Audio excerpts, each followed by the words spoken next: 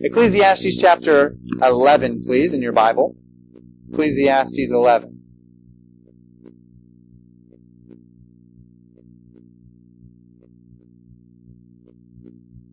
Psalm, Proverbs, Ecclesiastes, Song of Solomon. So find the Psalms, find the Proverbs. You're nearly there.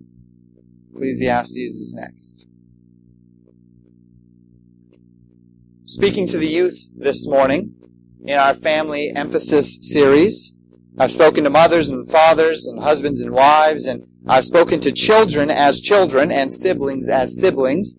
Now I just want to speak to you as youth. I just want to speak to you as young people. I want to speak to you as people who are growing up, coming into your own, finding your own place, learning to make your parents' faith your faith, transitioning in the faith. All of the things that are happening in the lives of some of the young people that are with us today. And I want to speak to you about the strength of your youth. King Solomon was the king of Israel during the very pinnacle of the nation's power, wealth, and glory. He was the son of King David. King David had established and greatly grown the kingdom. King Solomon was reaping the benefits of David's efforts, as well as the benefits of his own divinely given wisdom. History informs us that during the reign of King Solomon, Israel was without a doubt the greatest kingdom upon the earth at that time. And if tradition and legend are to be believed, it is possible that Solomon's empire in Israel should be regarded as the greatest kingdom that was ever upon the earth, even to this day.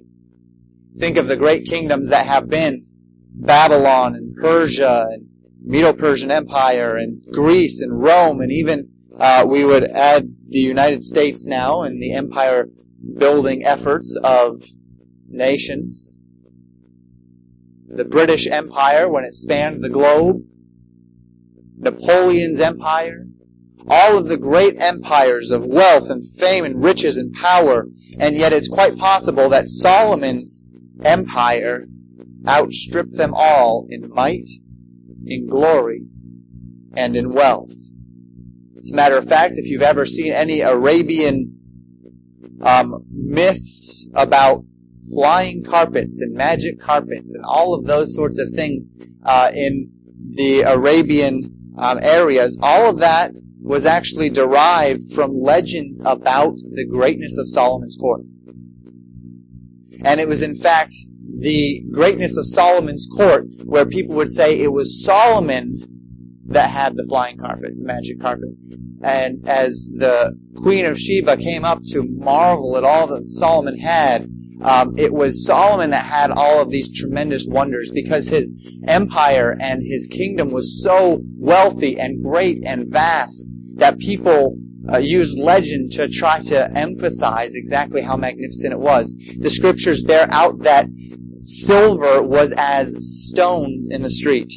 Literally, there was so much precious metal floating around in Jerusalem that silver was just about as much. It was as costly as stones because there was so much of it. Everything, as far as commodities, we know works on a basis of supply and demand. And so silver was so prevalent that you could basically just walk out your door and find it lying around. Incredible, the wealth of Solomon's empire. Now, Solomon himself was a man who was blessed by God with unparalleled wisdom. In fact, 1 Kings chapter 4, verses 29 and 30 tells us this. God gave Solomon wisdom and understanding exceeding much, and largeness of heart, even as the sand that is on the seashore. And Solomon's wisdom excelled the wisdom of all the children of the east country, and all the wisdom of Egypt. The wisdom of Egypt built the pyramids. The wisdom of the east countries is the derivative of much of the calculus and advanced mathematical concepts that we have even today. It's derived in the east in Babylon through those great wise men. And Solomon, the scriptures tell us, his wisdom exceeded all of them. His kingdom was wealthy, prosperous, peaceful. But prosperity has a way of corrupting people's minds, corrupting their hearts. Solomon was a man who loved the Lord, but in his wealth and riches he pursued every and any luxury in life. He testifies that if his eye wanted it, he took it. He withheld nothing from himself that his eye desired. He said, I think I want that. He went and he took it. I think I want that. He went and he took it. He was so wealthy and so powerful that there was nobody that could say anything against him. There was nothing that was too costly for him to afford. There was no one that was so high up in the ranks that they could oppose his desire. And he testifies in Ecclesiastes that if he wanted something, he took it. And the scriptures bear out in this book that we are in this morning that his overindulgence led him into misery. Perhaps there are many of us in this room who feel like if we only had more of something, we'd be happy. If we only had more money, if we only had more things, then we'd finally be happy. If we could only have that one thing. I remember thinking that as a kid. Maybe even telling my parents that. When it was coming to birthday time, if I could only have that one thing, I'd never ask for anything again, right? I'd never want anything again until you get it. Wow, I got it. And a couple months later, you're bored. And it's old news. And the next big thing has already come. And so it's time for the next big thing. That's even an advertisement today, is it not? As people are being drawn to desire things that they don't have, Samsung's great advertisement for each phone that they get is the next big thing is here. The next big thing is here. Yeah, that last big thing that we had, that's the last big thing. Now it's the next big thing. You don't want the last big thing. You want the next big thing. And then you'll be satisfied with the next big thing, well, until the next big thing comes around, right? And then when the next big thing comes, you want the next big thing. That's the way Solomon lived. And he was miserable. And the book of Ecclesiastes, young people, is a divine lesson. It's written by the hand of one of the wealthiest and wisest men this world has ever known. And the lesson is this: the things of this earth cannot buy happiness. Money can't buy happiness. Things can't buy happiness.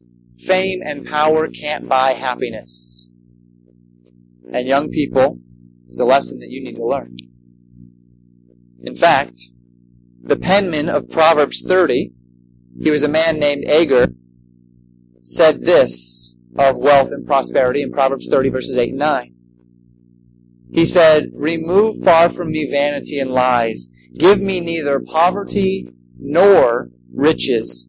Feed me with food convenient for me, lest I be full and deny thee and say, Who is the Lord? Or lest I be poor and steal and take the name of my God in vain." So he was a king, and he said, I don't want to be poor, but God, don't let me get rich either. Because when I'm poor, I might deny you and take your name in vain by stealing instead of trusting in you. But if I'm rich, I might deny you by thinking I have everything I need and I don't need the Lord anymore. And forsake you. So God, don't let me be rich or poor. Let me just be in the happy middle. Where I have enough, where I'm trusting you, you're providing for me, and I'm blessed. Solomon begins his writing in Ecclesiastes by stating the overall lesson he wants the readers to learn. And he states this in Ecclesiastes chapter 1, verses 9 through 11. You can turn there if you'd like. I will have some of this back stuff on the screen behind me, but you can certainly turn there. The rest of this will be in the book of Ecclesiastes. He says this in chapter 1, verses 9 through 11. "The thing that hath been, it is that which shall be, and that which is done is that which shall be done, and there is no new thing under the sun. Is there anything whereof it may be said, See, this is new? It hath been already of old time, which was before us. There is no remembrance of former things, neither shall there be any remembrance of things that are to come, with those that shall come after." Solomon was a king who, in his prosperity, sought to experience everything the world had to offer. He wanted to experience every act of ambition in order that he might experience the greatest of pleasures. And what he found, young people, is that there was nothing he experienced that was anything more than emptiness. As young people, this is a very important thing for you to understand. See, you sit here, week in and week out, and you hear warnings against sin, and you hear about who this God is that we serve. And you go home, and your parents withhold certain things from you in the name of Christ.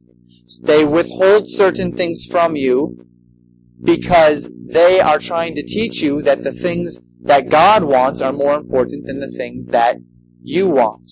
That the things that God wants for us are more important than the things we want for ourselves. And so they don't let you watch certain things because even though we want to watch that, that is not something that would please the Lord. And so we want to do what pleases the Lord, not what pleases ourselves.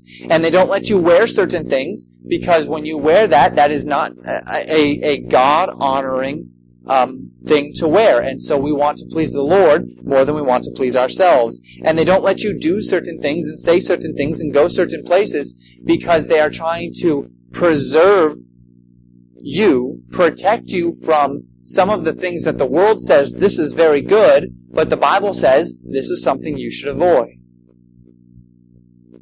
And you see the people of the world, and they're doing these things, and they're wearing these things, and they're going these places, and they're listening to these things, and they're watching these things, and they seem healthy and educated, and they just look so happy. And the natural feeling, young people, that will crop up in your heart, if it hasn't already, as you see the world around you, is to think that you're missing something. Is to think that you're missing out on something. So God gave us a book, and it's called the book of Ecclesiastes. And in this book, we have the writings of a man who said, I think I'm missing something, so I'm going to go see what I'm missing. And he had the money, and he had the power, and he had the means to do whatever he wanted. You can't read this book and say, well, if only he'd had more money, he would have found happiness. You can't read this book and say, well, if only he had more power, he'd have had happiness. There is no excuse. This man is the very pinnacle of all it means to be humanly successful. And he's going to testify to you. He took advantage of education. He took advantage of ambition. He took advantage of lusts and pleasures. He learned everything he could learn. He built everything he could build. He had 1,000 wives and concubines. He pursued his physical lusts.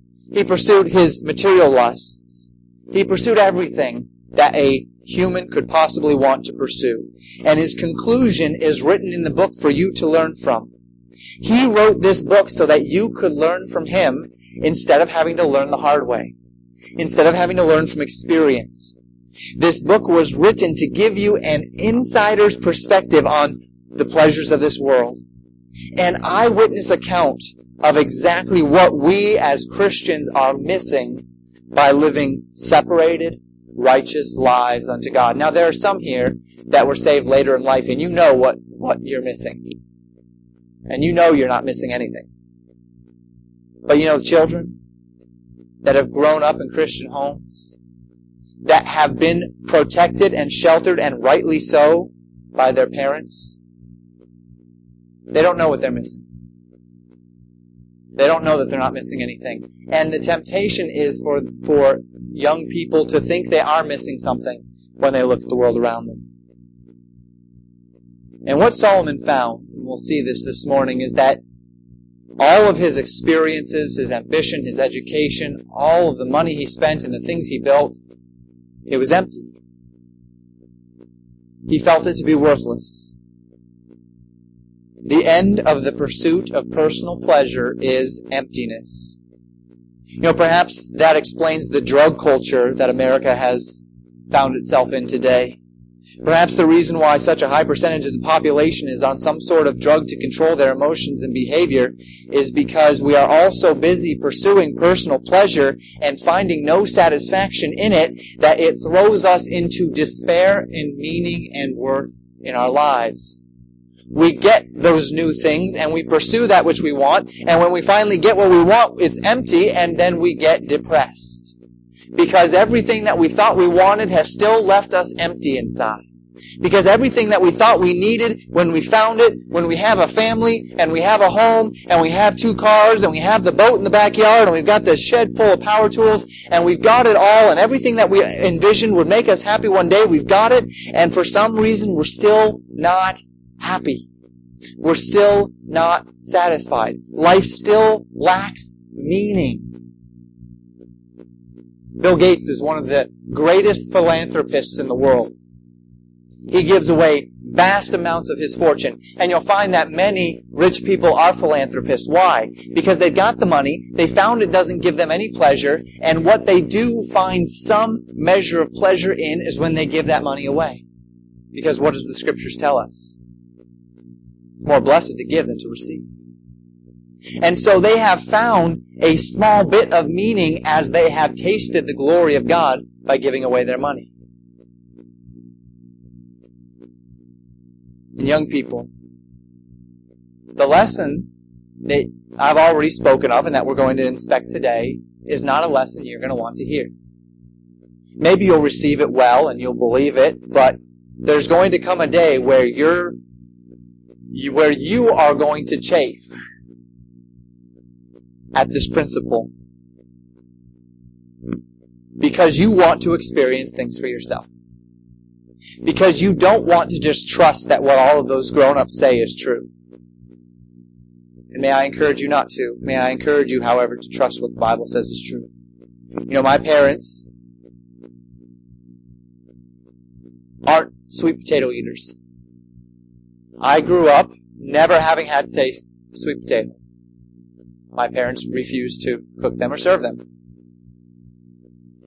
And there came a day where I got down to college, and I'm living in the South now, and all of a sudden, I hear all this great stuff about sweet potatoes.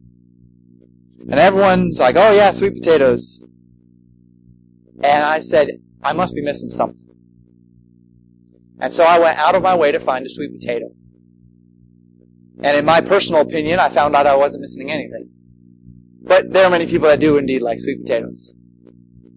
But I felt like I had to experience it before myself before I could judge it. And rightfully so. I'm not going to go around telling people sweet potatoes are nasty if I've never tasted a sweet potato. Now I can go around saying, I don't think sweet potatoes are any good at all.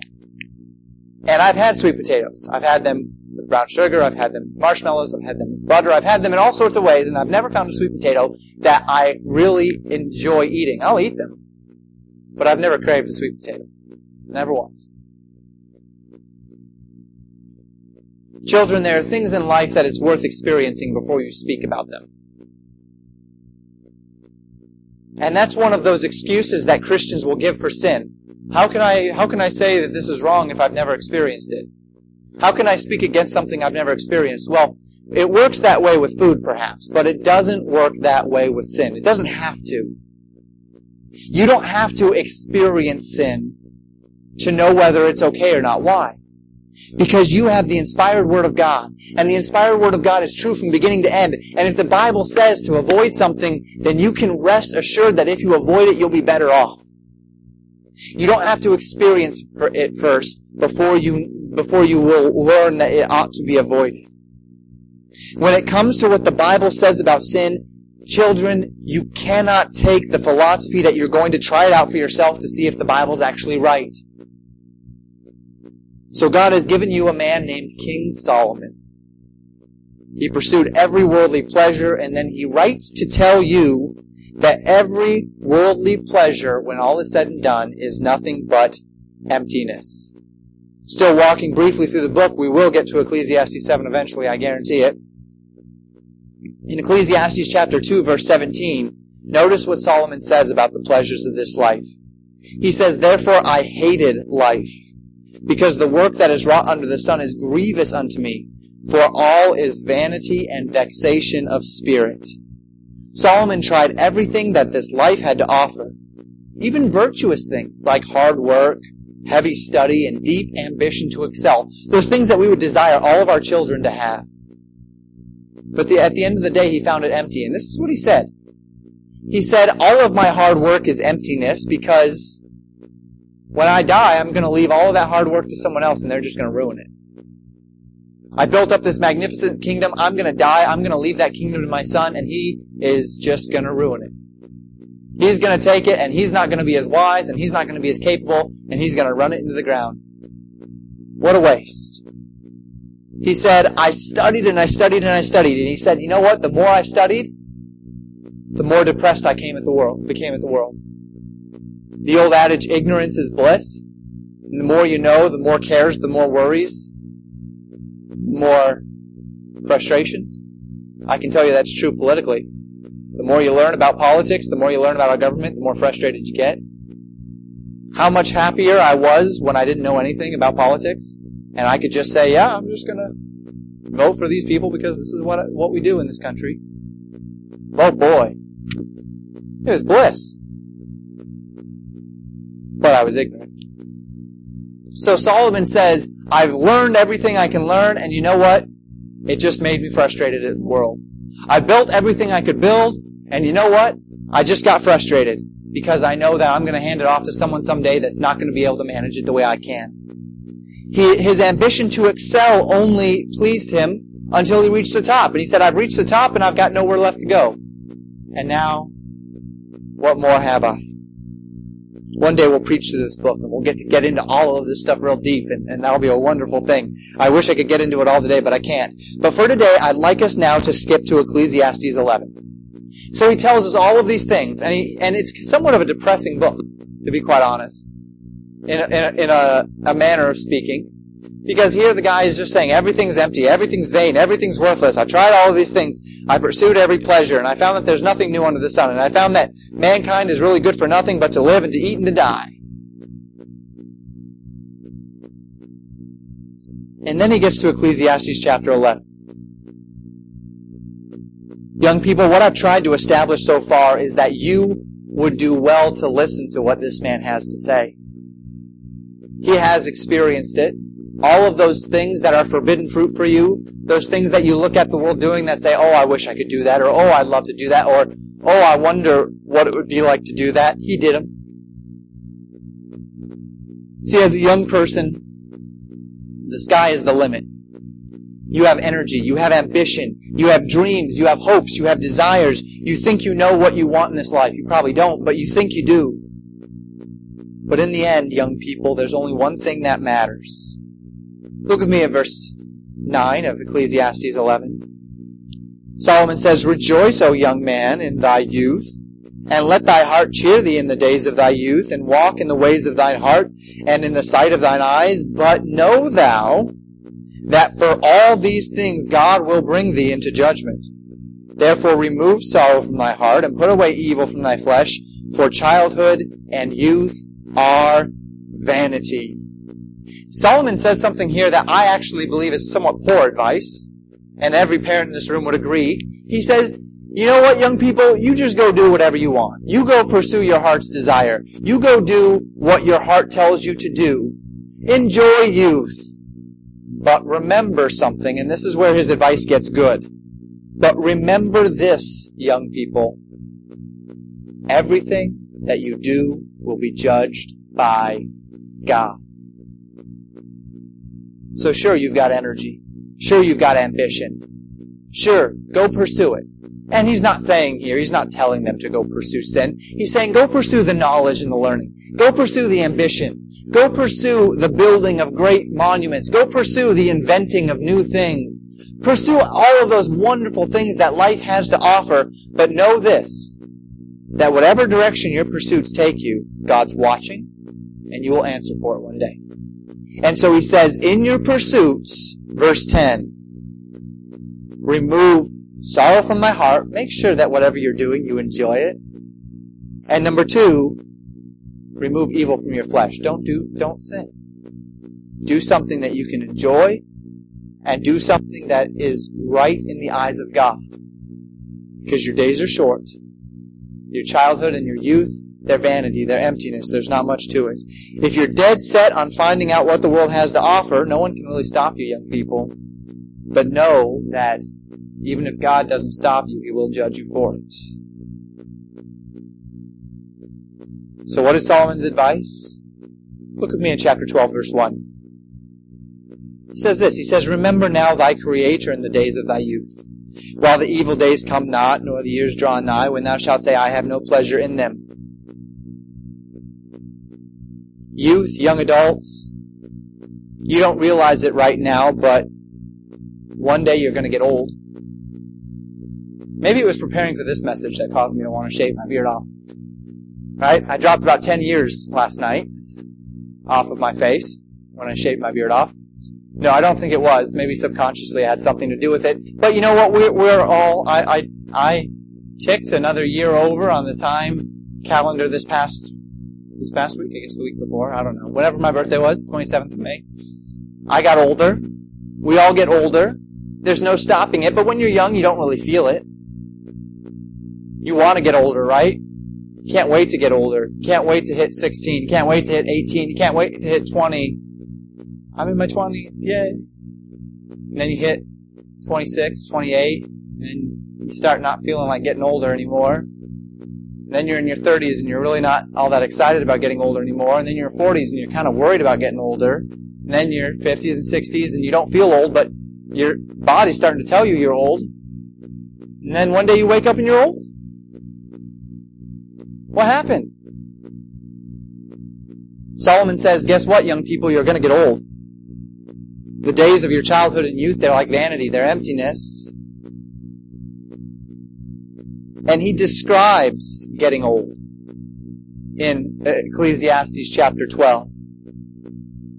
See, you can eat right and you can exercise and you can do everything you're supposed to do, but in the words of Solomon, the evil days in which you have no pleasure will come upon you. They're going to come upon you. The next slide here will show a little cartoon. Man's at the doctor, and he says, remember the 20 extra years you added to your life through clean, healthy living? Well, these are them. And the poor guy's all slumped over as he's in his doctor's appointment. That's his reward for all of his clean, healthy living, right? You know, there's coming a day where you won't be able to move as well. You won't be able to remember as well. You won't be able to be as strong as you used to be. You won't be able to do all the things you used to do. And Solomon describes all of the trials of getting older in verses 2 through 7 of Ecclesiastes chapter 12. Notice what he says. He says, while the sun, or the light, or the moon, or the stars be not darkened, nor the clouds return after the rain. Verse 2 speaks of the eyes being dimmed, of when you start to lose your eyesight. Verse 3, in the days when the keepers of the house shall tremble, and the strong men shall bow themselves, and the grinders cease because they are few, and those that look out of the windows be darkened. Your muscles tremble, your back hunches, your teeth wear down, right? The keepers of the house are trembling. Your muscles are trembling. The strong men bow themselves. Even men that were once strong and they could do a bunch of things, now they're kind of walking like this, right? The strong men are bowing themselves, and the grinders are low. The teeth have worn down over all of those years of chewing and eating to where there are very little natural teeth left. And the eyes start to dim. You're constantly having a harder and harder time seeing and harder time reading and looking at small things. This is old age. Verse 4, and the doors shall be shut in the streets when the sound of the grinding is low, and he shall rise up at the voice of the bird, and the daughters of music shall be brought low. Rising up at the voice of the bird.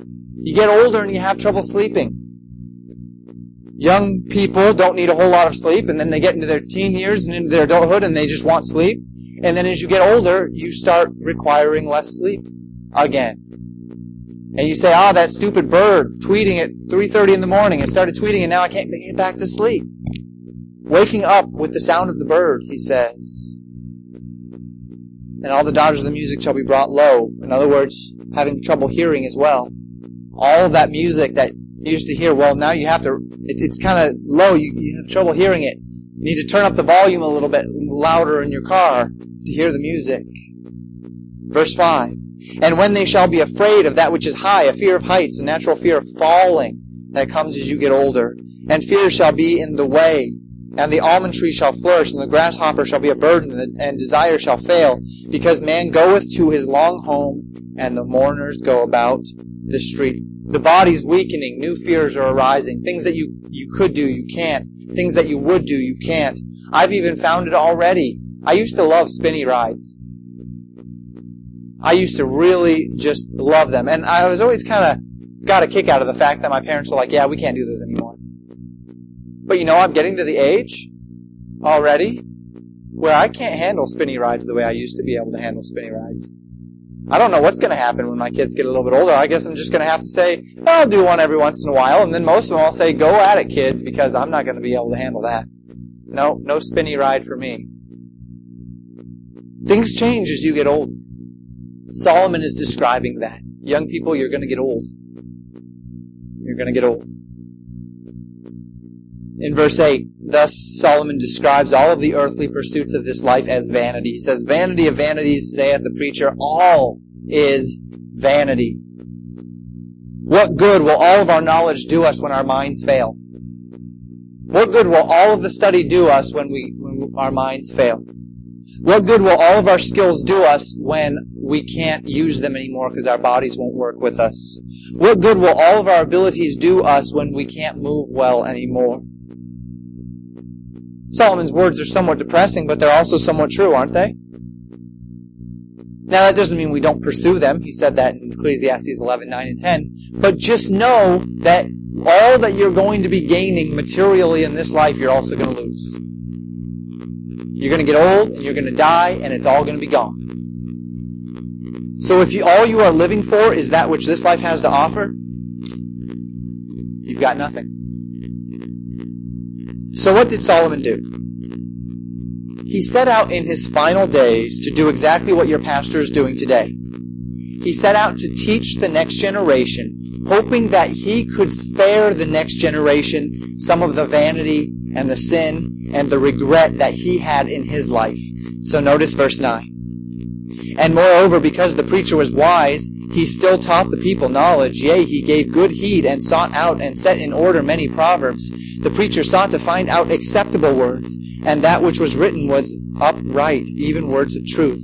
The words of the wise are as goads, and as nails fastened by the master of assemblies, which are given from one shepherd. And further, by these, my son, be admonished. Of making many books there is no end, and much study is the weariness of the flesh. Now, that's not to tell you shouldn't study. But what Solomon says here is, in my final days, he said, as I looked over my life and it was so unfulfilled, he said, I sought to change things. I sought to teach people wisdom. And so I wrote a bunch of Proverbs. We have a lot of those in the book of Proverbs. And then we also have Ecclesiastes, this book of wisdom, of explanation. So he says, I sought to teach people, and I sought to write it all down. And he says, in all that I wrote, I could write a bunch more. There's no end to the writing of books. There's no end to the need to disseminate knowledge. But his knowledge is directed in a different purpose this time. His knowledge is not simply knowledge for knowledge's sake, not simply knowledge even for fulfillment's sake. His knowledge is desired to be reflected so that the next generation could learn something. Learn what? Look with me at verse 13 and 14. Let us hear the conclusion of the whole matter. The whole matter is concluded in this. Fear God and keep His commandments, for this is the whole duty of man. For God shall bring every work into judgment with every secret thing, whether it be good or whether it be evil. Solomon's conclusion is that you should spend your time and your efforts and your priorities upon dedicating yourself to the fear of God and to the obedience of God's commands. In fact, Solomon says this is the whole duty of man, that nothing else in life is more important than to fear God and to obey His word, than to serve, to obey, and to pursue God with every fiber of your being. Let's apply this morning. 3 applications to you young people. Number 1, pursue a full life, but keep it in perspective. Solomon told us in chapter 11, verses 9 and 10 to pursue opportunities that this life had to offer. Getting a good job and being successful, that's a good thing. Hiking to the top of mountains, that's a good thing. Dedicating hours to the pursuit of profitable enjoyments, that's a good thing. Spending time learning skills, it's a good thing. Reading books, it's a good thing. Pursuing the knowledge of this world, it's a good thing. All of these things are profitable for you, and don't forsake them, children. But there are 2 things about the human life that you need to remember. The first is this. All of the material things you pursue in this life will die with you. Your talents at sports, or your ability with electronics or cars or construction, your good fashion or your ability to play music, your ability to decorate or your green thumb for gardening, your academic knowledge, your ability to reason, all of that will die with you. See, salvation in Christianity is not the Boy Scouts. You're not going to get up to heaven one day and God's going to present you with a bunch of merit badges for everything you did in this life. You're not going to get a basket weaving badge and a gun range badge and a rock wall badge. You'll get crowns, but not for the things you did in this life. The only thing that will receive any merit in the life to come are those things which are spiritual and therefore eternal. So children, pursue that which is spiritual because that is what is eternal. Second, if you pursue a full human life at the expense of God's righteousness, you will regret it one day. Your pursuit of sinful pleasures will amount to nothing before the throne of God but wood, hay, and stubble. You will look back upon every sin you ever committed as a believer and wonder how it was possible that you saw sin as more worth your time and more worth your effort than pursuing the righteousness of the kingdom of God. If you can if it is possible, young person, and older people as well, if it is at all possible for you to take the words of Solomon today and see them with eyes of faith, and be willing to forego the things that this world says it has to offer you in order to pursue that which the Word of God says to pursue, if it is at all possible for you to see with those eyes of faith and to not have to experience it yourself, you will find nothing but pleasure and enjoyment and rewards for your willingness to trust the Word of God. It will be worth it if you would but be willing to trust the Word of God. You will find not just eternal fulfillment either, young people. I guarantee you, if you are willing to obey the Word of God and avoid that which the Word of God tells you to avoid, you will also find earthly enjoyment and fulfillment that you could never have imagined. You'll never regret the time you give to God, the things you give to God. And this transitions us very naturally into our second point. Number 1, pursue a full life, but young people, keep it in perspective. Number 2, young people, time wasted is time lost. Time wasted is time lost. Solomon told us in Ecclesiastes chapter 12, verse 1, "Remember now thy Creator in the days of thy youth." The days of youth, particularly in the United States, are generally defined as frivolous, at best, empty. Certainly you spend time learning, and that's a profitable thing. You do the math, you do the science, you do the English, and all of those things. But for many, the rest of their time, the rest of a young person's time outside of school is nothing but frivolity. Video games, movies, toys, they're a lot of fun. But one day you'll look back at all of those years and all of those hours playing video games and watching movies and playing with toys and see that they did nothing for you. You look at what a person can do. The people who dedicate their time not just to academic study, but that their free time is spent playing musical instruments and their free time is spent pursuing the ability to learn about various aspects, perhaps cars, perhaps small engines, all of those sorts of things. And you see some people come out of high school and you say, where did they learn all that? I know I did that. I spent a lot of my youth playing video games. I got to college and I realized I probably could have actually spent that time doing something profitable. Wow. I could have been learning how to fix cars, learning how to do things. That would have actually helped me in life. I don't get those hours back. Ever. All those hours I lost are lost. They're done. They're gone. Not coming back. Young people, the years of your youth are years where you have the most energy, the most strength, the most zeal, and the greatest ambition. You haven't been poisoned by a world that tells you you can't do. You haven't been poisoned by a world that would seek to draw you into nothing but frivolity. There's still hope for you, in other words. So don't allow these years to be wasted. Don't allow these years to pass by without any profit.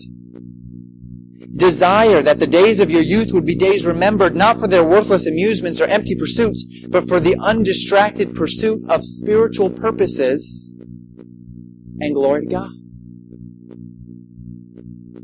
What you do is not simply about right versus wrong, people.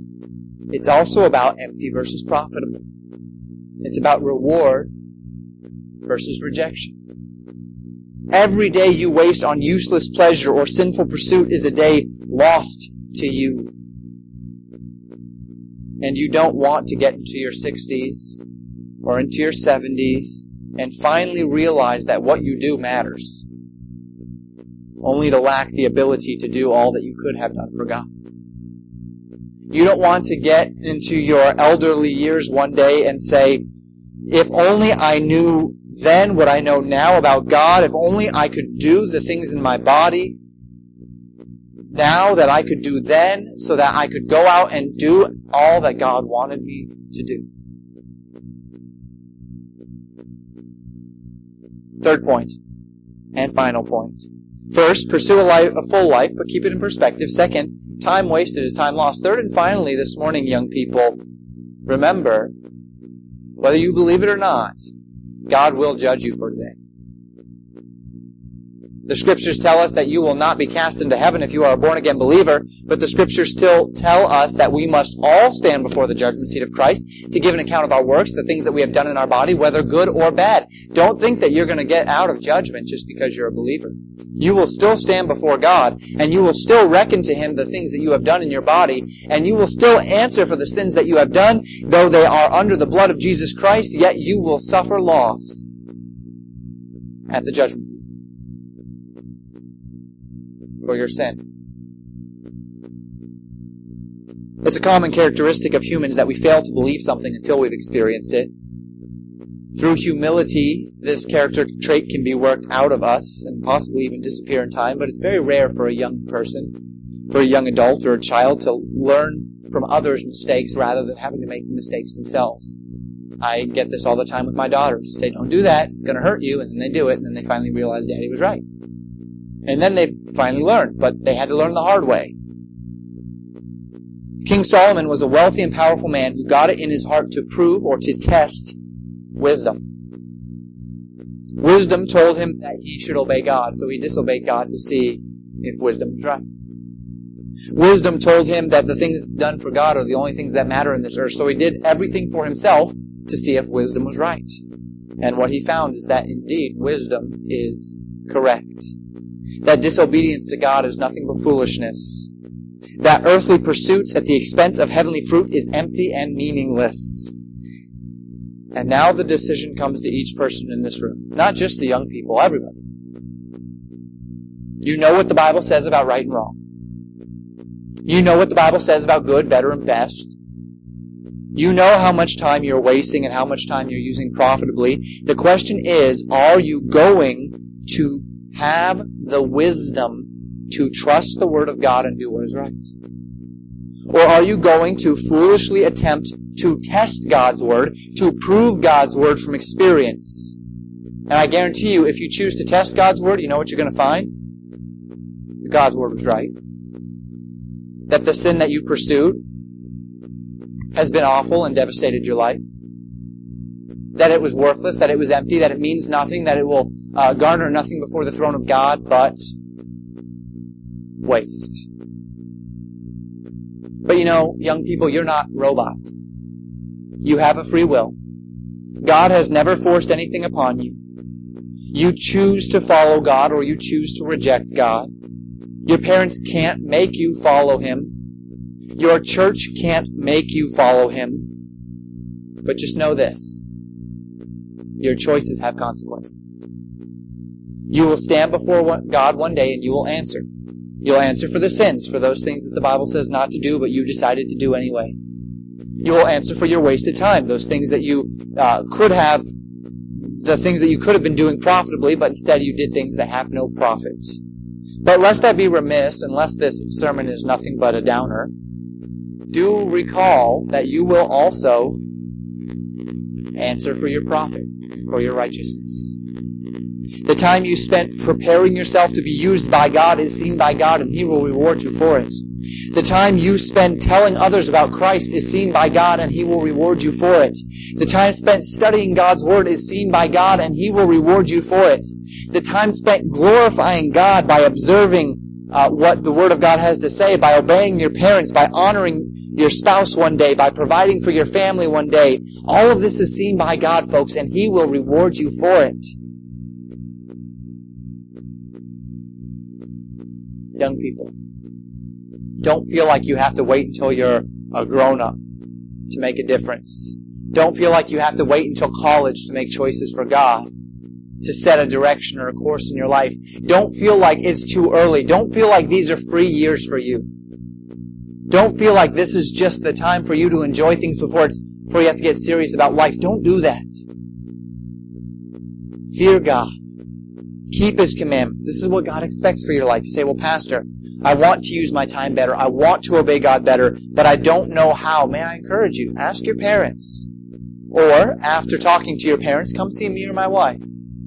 Let them know what you're doing. We'd love to help you out. We'd love to give you some directions that you can go in. We'd love to divert your path towards some ministry opportunities, towards some biblical disciplines.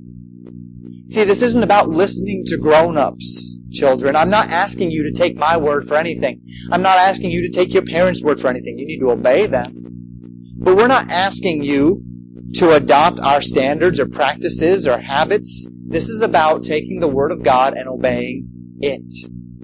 This is about the timeless, inerrant, infallible Word of God telling you what you ought to do and what you ought to avoid. This is doing those things that the Bible tells us to do and determining not to waste our time on things that don't profit for eternity. And so as we close, young people, may I encourage you to take the words of Solomon at heart. To fear God and to keep His commandments is the whole duty of man. Don't spend your time wondering what you're missing in this world. You're not missing anything. You're not. The pleasures of the flesh and of self and of sin, you're not missing a thing. Fear God. Keep His commandments. You know what this church really needs? What this church really needs is some zealous youth. Some young people who will dedicate their time to serving Christ, to telling others, to getting out and doing the work. I think if we found that, we'd find some pretty dramatic changes in our church. But society is trying to tell you don't be that way. Coast through these years of youth. May I encourage you to trust the Word of God above your perception or even above the Word of man. Let's pray together.